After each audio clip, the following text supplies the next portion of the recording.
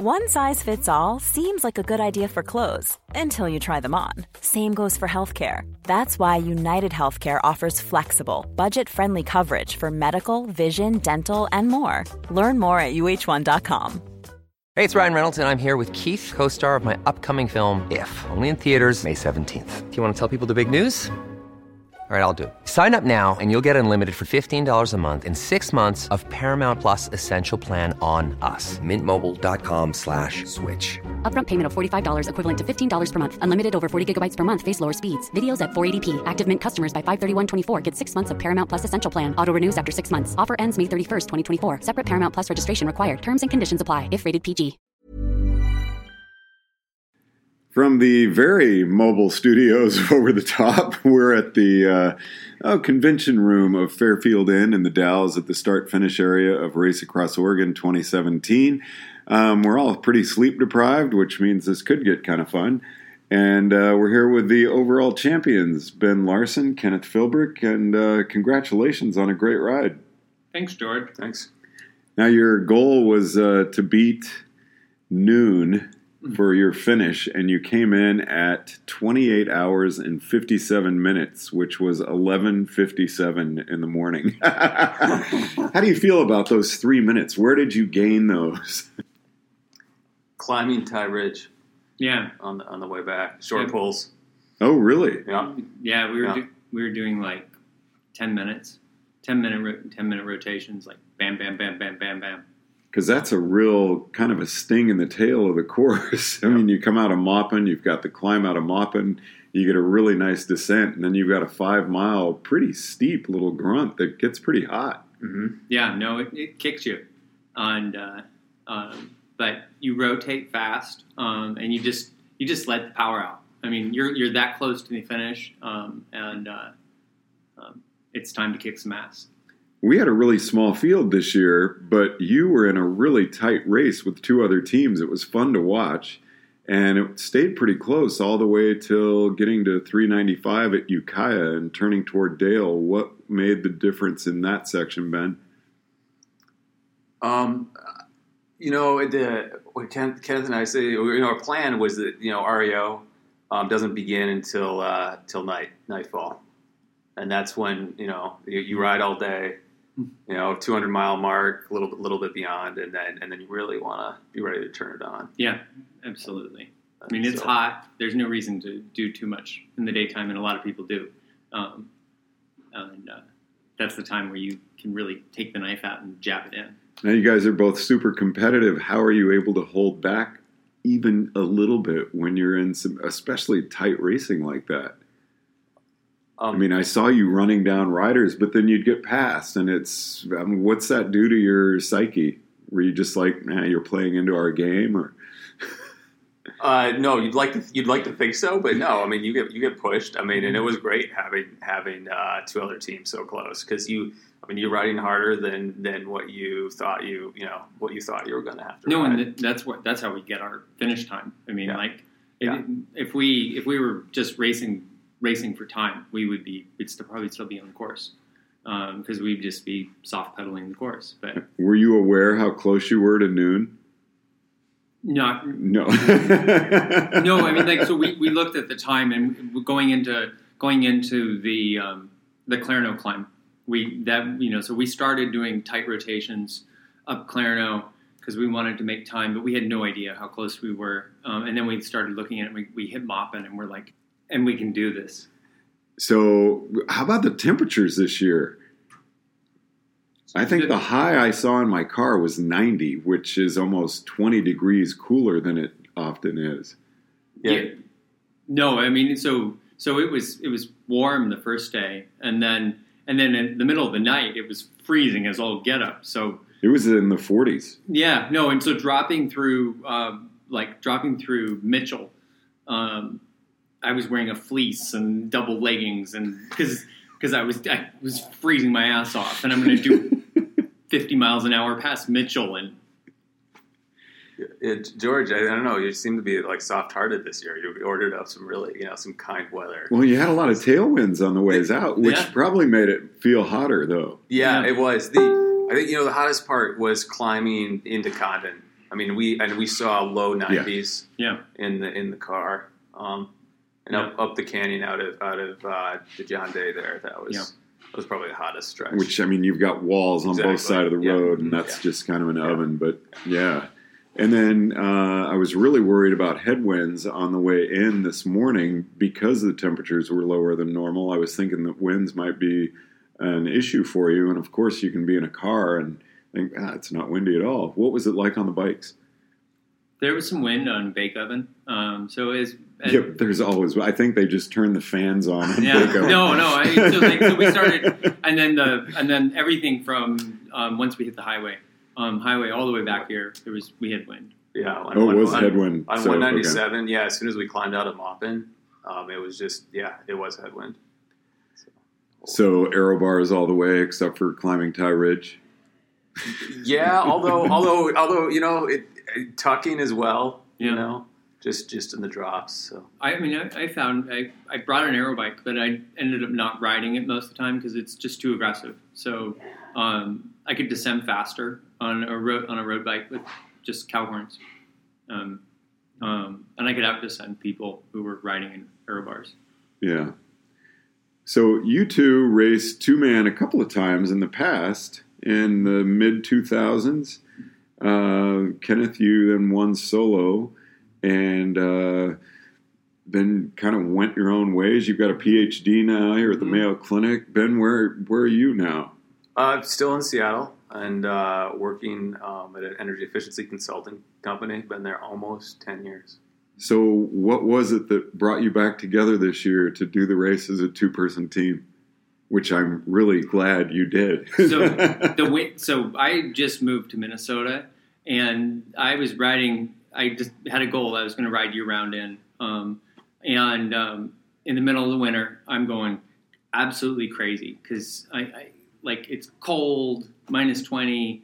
I have cabin fever, and I called Ben up, and I'm like, we got to do RAO. Like I need something that's going to get me through the winter. And so Ben thought about it for.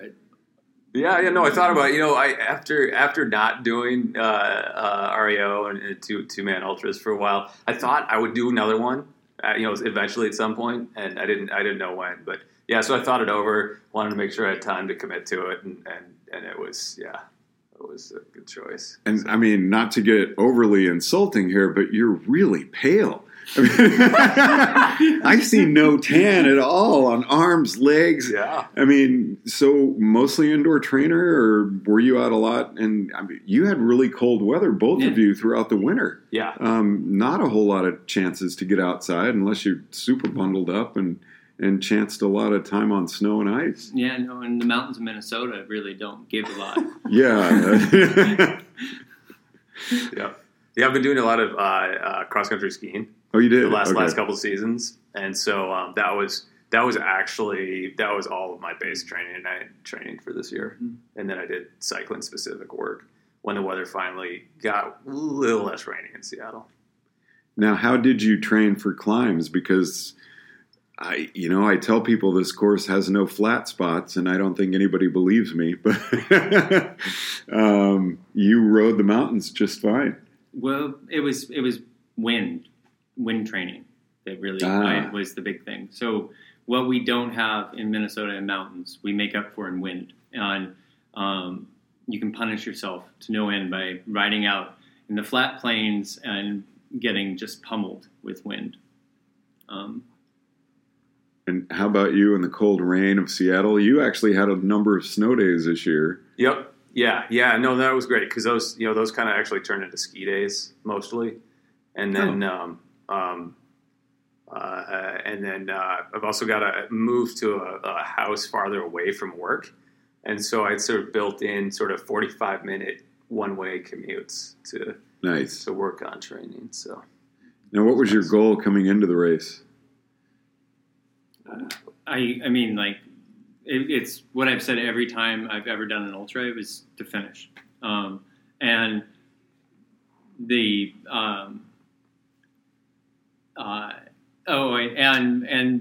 you can't help but be competitive. Yeah, like Kenneth, the goal that we set was just to finish. The idea is to have a good time and just enjoy.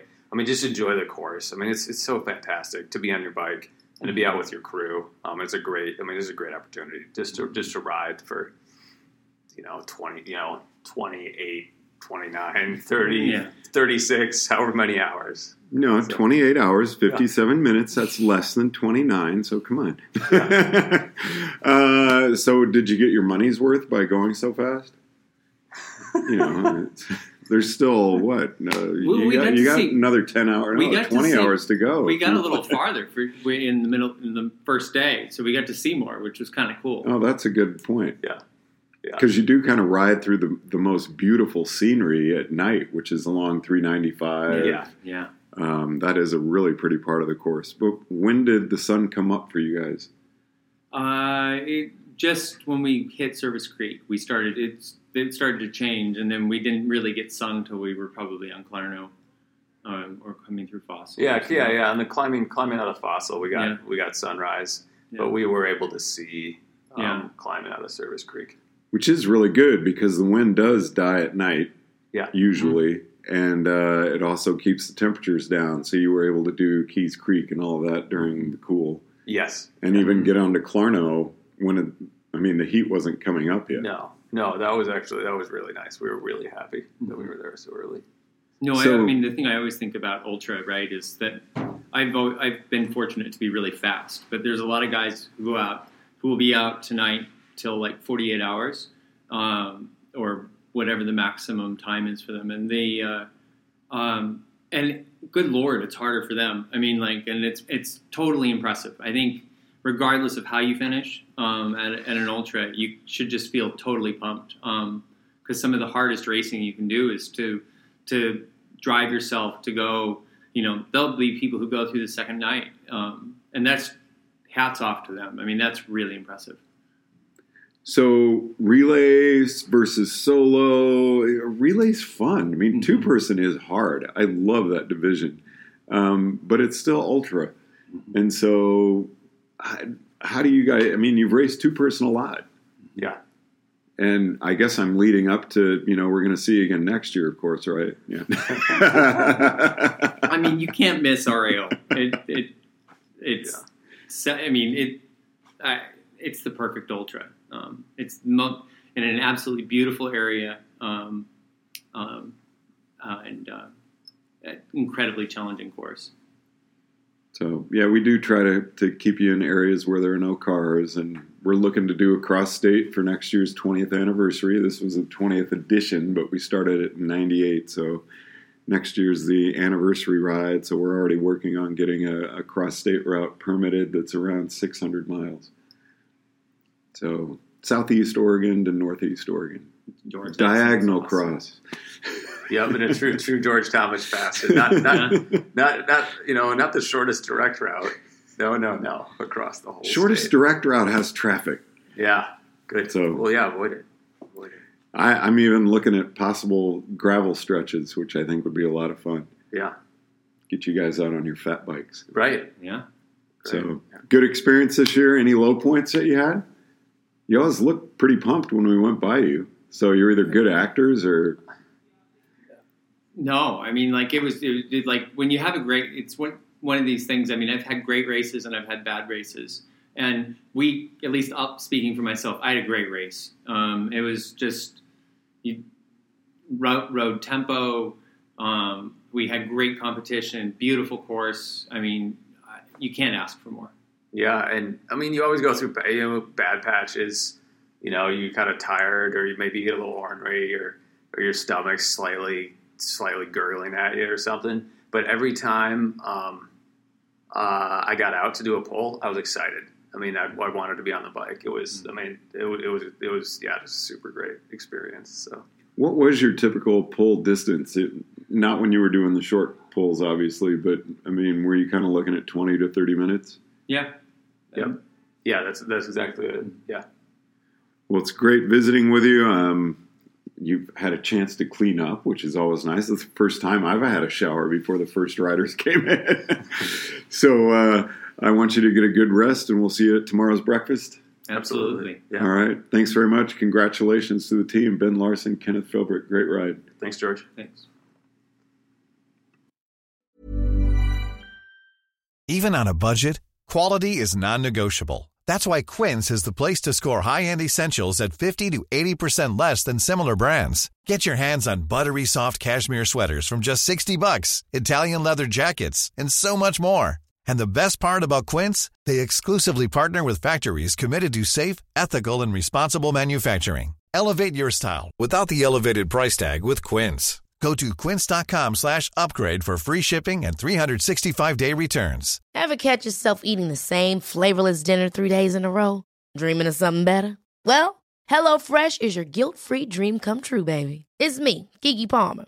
Let's wake up those taste buds with hot, juicy pecan-crusted chicken or garlic butter shrimp scampi. Hello Fresh. Stop dreaming of all the delicious possibilities and dig in at HelloFresh.com. Let's get this dinner party started.